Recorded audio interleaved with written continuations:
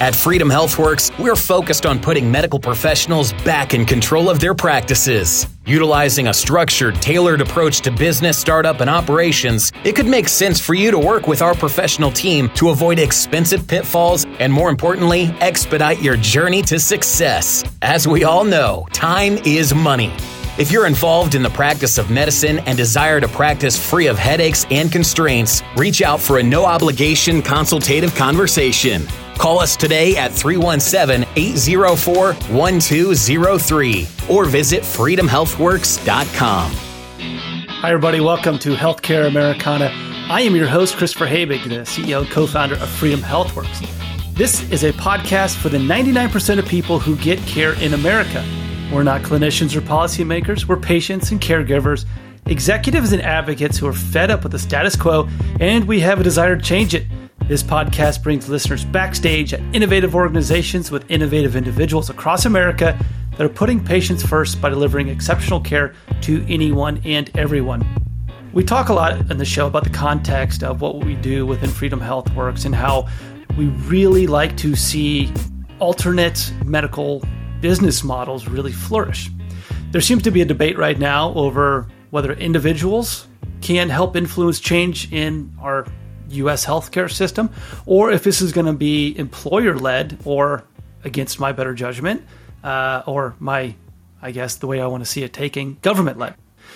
Today's guest is working hard to bring us more of the employer side of it and more of the employer-led initiatives. And he's doing it in a very innovative way, and that's why we're very excited to have him on the show. Please welcome Andrew Hedrick, the CEO and founder of Covera Health. Andrew, welcome to Healthcare Americana. Thanks so much for having me on the podcast, Chris. Now, I mentioned in the introduction that there's kind of two camps out there.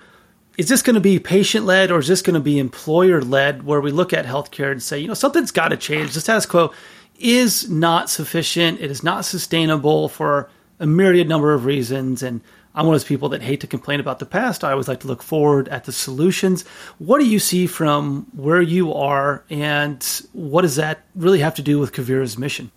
Yeah, we sell our service to employers who provide this service completely free of charge to employees and their families. Basically, what we're seeing is that employers are struggling to control their healthcare costs. They're also struggling to provide valuable employee health benefits. And so we're helping employers really provide low cost, affordable, and really convenient everyday healthcare. Now, you guys are located in the beautiful Twin Cities, the Minneapolis area or St. Paul area, depending on which side of the river you're on up there. So I don't want any angry mail coming my way. Has that always been home for you? Give us kind of your origin, your background, and why you guys started. So I grew up in the Twin Cities metro. I'm from the Minneapolis side, although I like the St. Paul side just as much. I went to school out east. I went to Middlebury College in Vermont, where I studied economics and Chinese. I've come back to Minnesota, where I've spent the entirety of my career. I was at Medtronic in their corporate development group. I worked at a local hedge fund. I also worked at, most recently, at Piper Sandler, which is an investment bank where I was advising companies on how to raise capital and how to buy and sell assets. It was there that I completed 13 healthcare transactions worth $4.3 billion. That gave me a little bit of a look under the hood to find out, what the incentives were in the healthcare space. And part of the origin story here is that I was able to figure out how, one of the ways in which we could actually improve those incentives and provide more convenient and affordable healthcare. Now, from a personal standpoint, I grew up in a big family. I have quadruplet younger siblings, which is 4 kids that were all born at the exact same time. They're 3 years younger than me. And so as you can imagine, things were incredibly hectic in our home growing up. And I mean that in the best way possible. It was really fun. But I can't imagine being my mom. I'm getting close to the age where I'm probably going to have kids soonish. And I can't imagine having 5 kids at the same time. I can't imagine having 4 at the same time. They make reality TV shows about that now. Exactly. And so from a really young age, inevitably, one of the five of us would get sick, basically on a monthly basis. And my mom would pack all five of us into the back of her super cool 1990s green Dodge Caravan. And she would drive us across town to the clinic, where we'd sit in that stuffy, germ-filled waiting room. We'd play with those pretty gross, germ-infested toys. We'd probably cry obnoxiously for the next hour. And my mom would take one of the kids to the appointment, and we would spend 10 minutes with the clinician and get that medication prescribed for us. From there, we'd then drive across town again to the pharmacy, where we'd sit in line again, and we'd wait to pick up that medication. Now, because there were five kids who were all prone to getting sick, inevitably it was 5 days later that one of the five of us would get sick again, catch the thing that first kid got, and we'd go through the entire process again. Now, to pay for it all, there were co-pays, insurance hassles, and surprise bills, and it was really expensive. And I think in the last 2.5, 3 decades, since I experienced all of this, things have actually gotten a lot worse. Healthcare bills, for instance, have gone through the roof. And so it was one thing to deal with all of that 30 years ago. It's another thing to be dealing with that today. And so the origin story of Quivira Health is really it's a product of those two things. It's one, seeing from an intellectual standpoint how we can improve the incentives and care delivery models, which I learned about while I was at Piper. And the second is just that personal experience. How can we make this more enjoyable and more affordable and more effective for families? It's a funny story, and it kind of reminds me of my origin stories. I grew up in a doctor's office because the school bus dropped me off there because my parents were physicians. And so I'm sitting here laughing I totally know the playroom that you're talking about. I think everybody does. And you mentioned you're almost at that point right now where you're starting to think about your own family. You're going to revisit that, when we get to the family stage. It's called daycare, and it's a terrible cycle that always repeats itself. So one's sick, and then the other one gets sick, a couple of days later, and then their friends get it, and then you get it, which is the part nobody ever tells you that. It's never in any of the books. I'll tell you that right now. So I mentioned in my introduction there for this episode that there's a lot of thinking out there in, I'm going to say our industry. I'm going to kind of loop us in there together from a transparent pricing, trying to provide really great customer experience in healthcare, right? It can't exist. Why did you go out and go the employer route versus trying to go after individuals? Good question. There are so many ways that I think healthcare could change. As you mentioned, there's the regulatory perspective, there's individuals, there's changing the health system, there's going after employers. There's so many ways that you can come about it. I think every single one of those ways can be improved. Part of the reason we went after employers, I'll actually back up a little bit. 2 years ago when we launched the service, we did try to go sell the service directly to consumers. And we didn't get much uptake. And I think the reason is that most people tend to purchase their healthcare through their employer. Their employer offers them 3 health insurance options at the beginning of every year. You'd pick one. Anytime something comes up, you call the phone number on the back of the health insurance card, and that's where you go.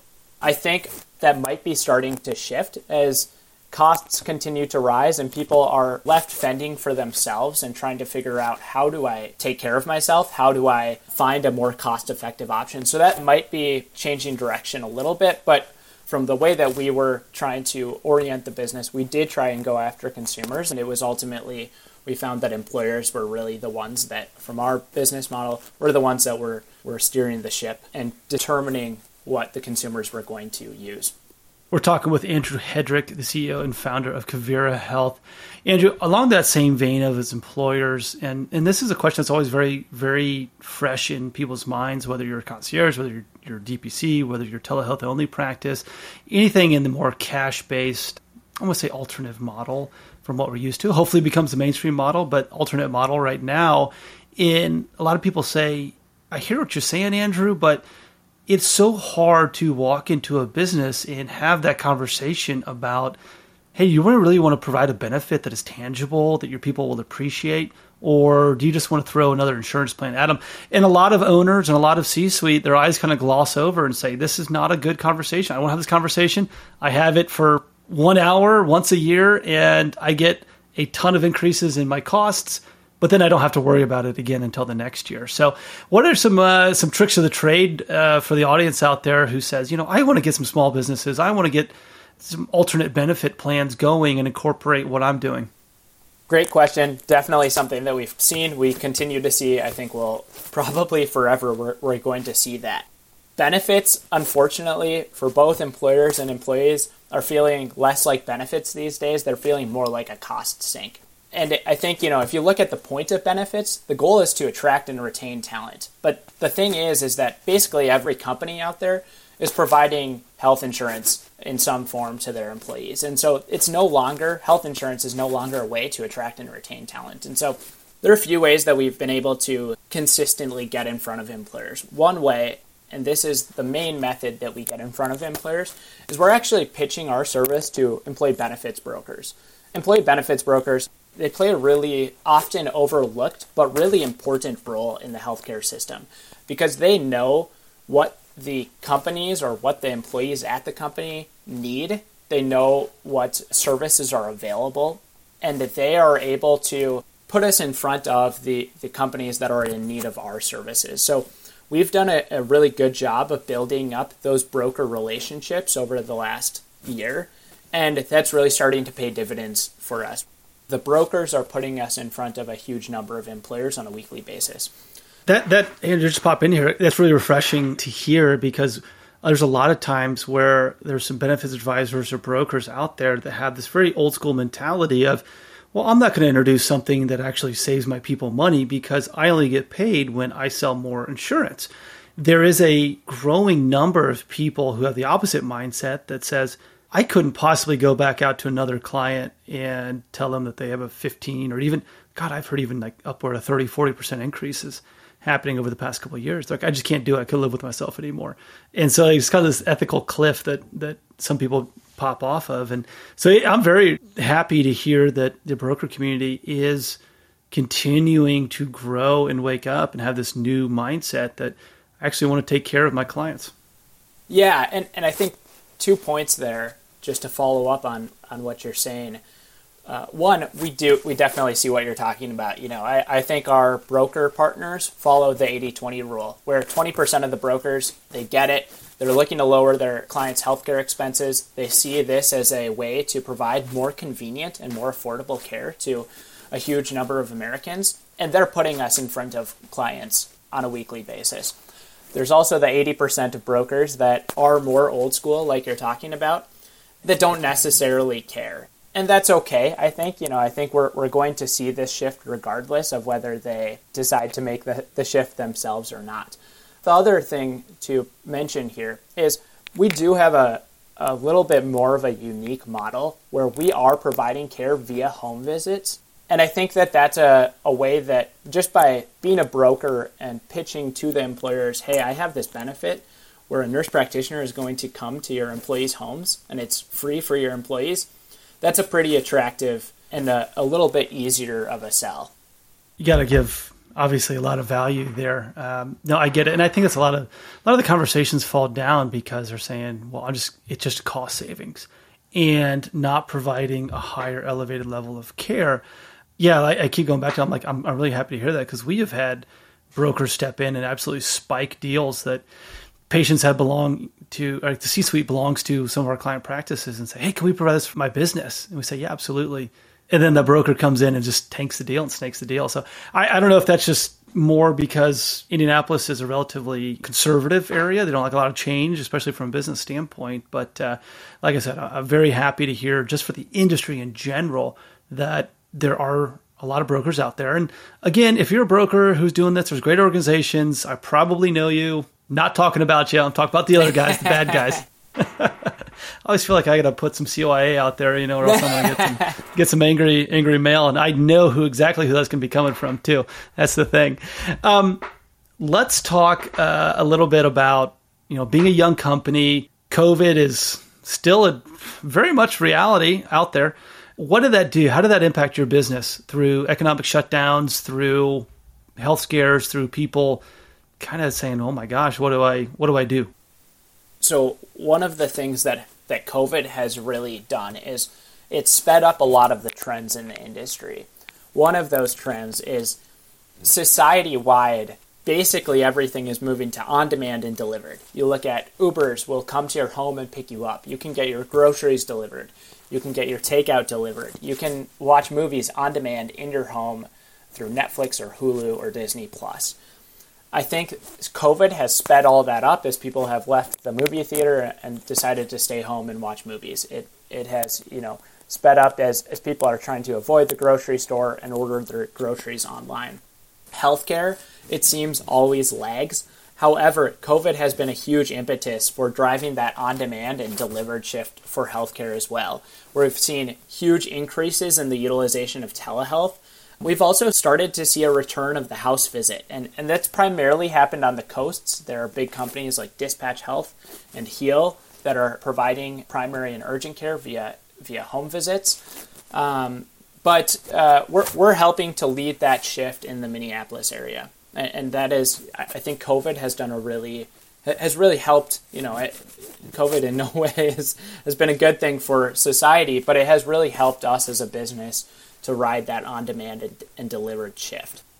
I think anybody in, again, I use that term, kind of looping you in there, so no offense meant. But I think a lot of people have the same mentality that is actually really good because it opened up a lot of people's eyes to the fact that, again, I keep going back to this, the way that we purchased healthcare services, it was really asinine. I mean, there's really no way to really be polite about that. It was stupid to walk in and expect somebody else to foot the bill and say, hey, give me whatever this card gets.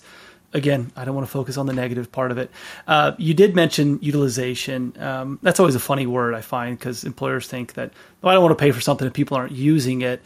But your model is flipping traditional benefits on its head, once again, in a different way that I always like to point attention to from the employer standpoint, because we hear a lot of noise, or especially a couple of years ago, not as much anymore, about near-site, on-site clinics from the employer aspects. And you offer something completely different to the same type of customer. So would you consider that to be competition, that near-site, on-site clinic model?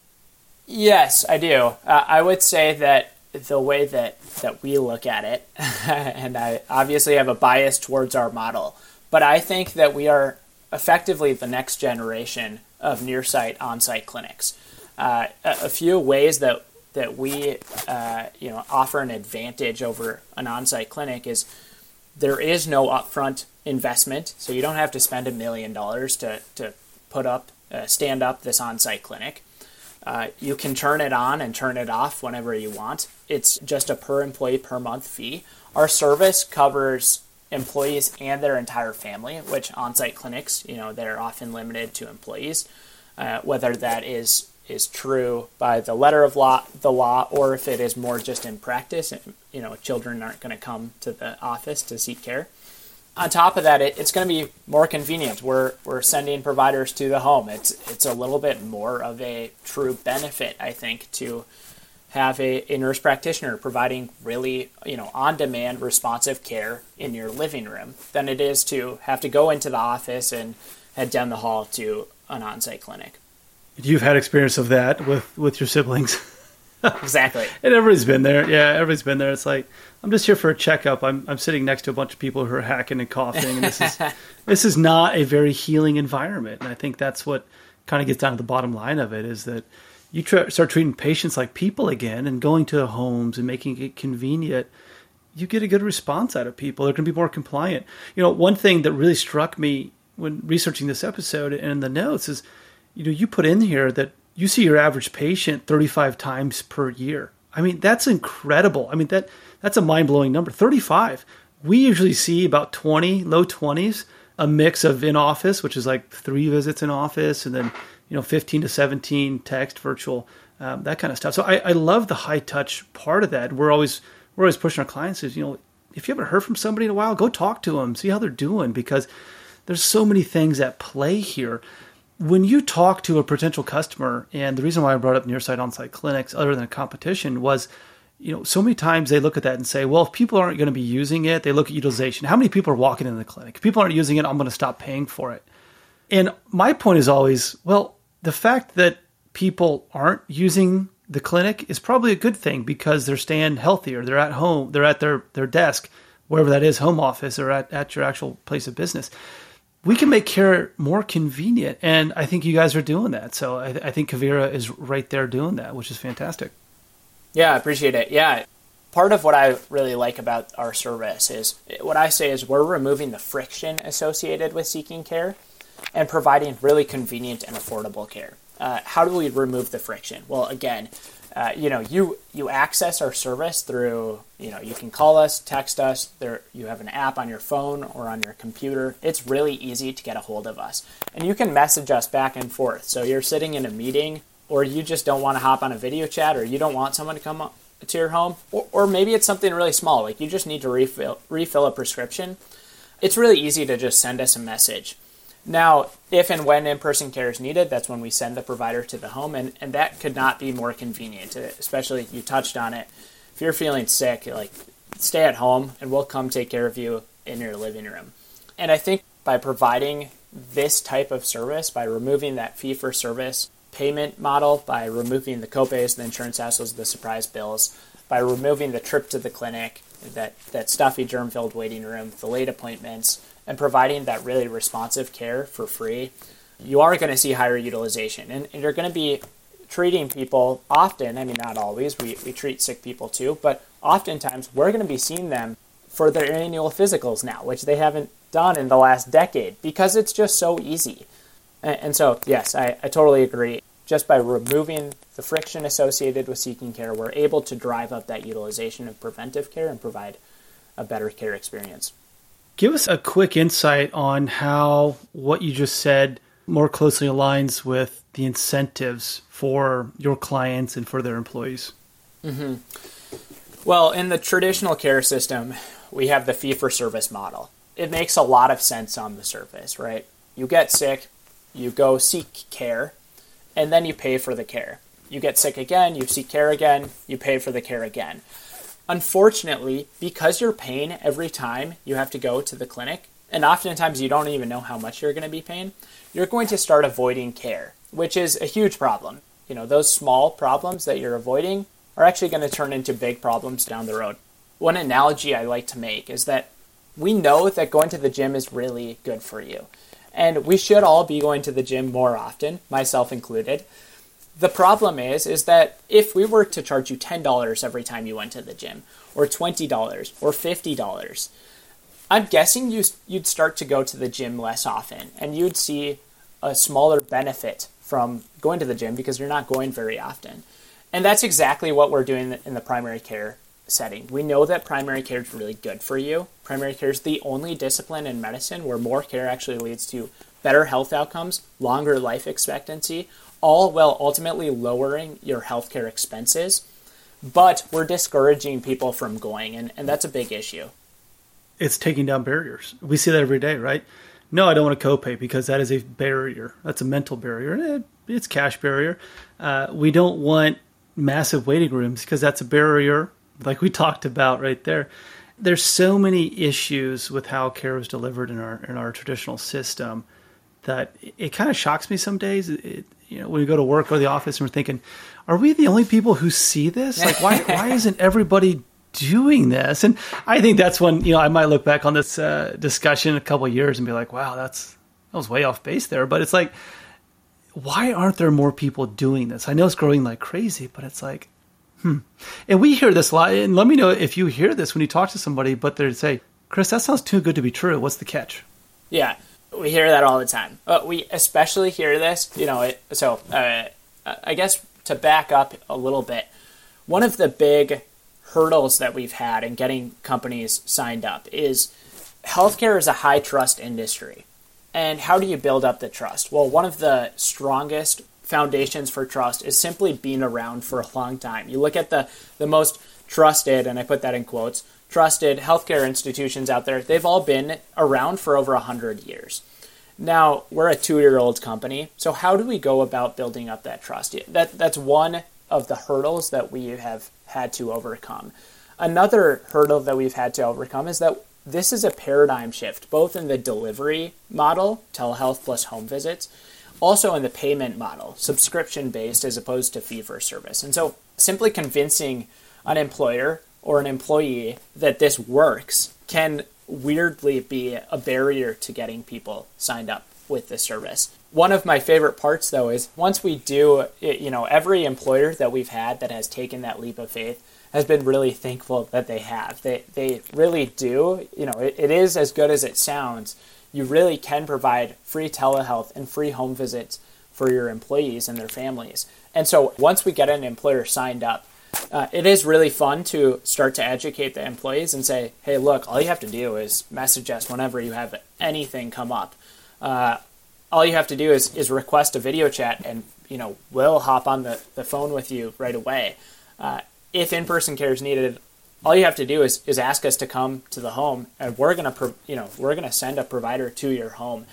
And the look on people's faces is pretty incredible, because people are so used to these high bills. They're so used to this expensive, inconvenient care that when they hear that they can have a free home visit, they're often really amazed. I bet you just blow people's minds left and right. Andrew, quick parting question. When you're granted king access, emperor for a day over the U.S., and you say, I'm going to focus on healthcare, I want to wave my magic wand, boom, how do you fix it in one day? What's your perfect healthcare system look like? I love this question. Yes, I'm biased here, but I think that getting people to stay healthy is more important than getting people reactive sick care once they are no longer healthy. So how do we get people more preventive care, I think is the big problem that we should be trying to solve. And so I think, more DPC, more primary care, more preventive care, making the experience more enjoyable is really ultimately what we should be doing. Basically, if I were to boil it down, it's how do we reinvigorate that provider-patient relationship that so many people have lost over the last couple of decades. Andrew Hedrick, CEO, founder, Covera Health. Thanks so much for joining us here on Healthcare Americana.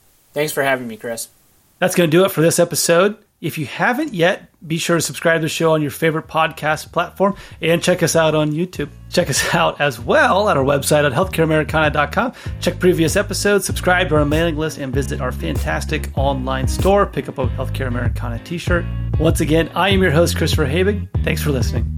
Check out healthcareamericana.com to hear all our episodes, visit the shop, and learn more about the podcast. Healthcare Americana is produced by Taylor Scott and iPodcast Pro and managed by Melissa Turpin. Healthcare Americana is brought to you by Freedom HealthWorks and Freedom Doc. If you've been struggling to get the care you need and the access you want, it's time to join your local Freedom Doc. Visit freedomdoc.care to find the practice location nearest you.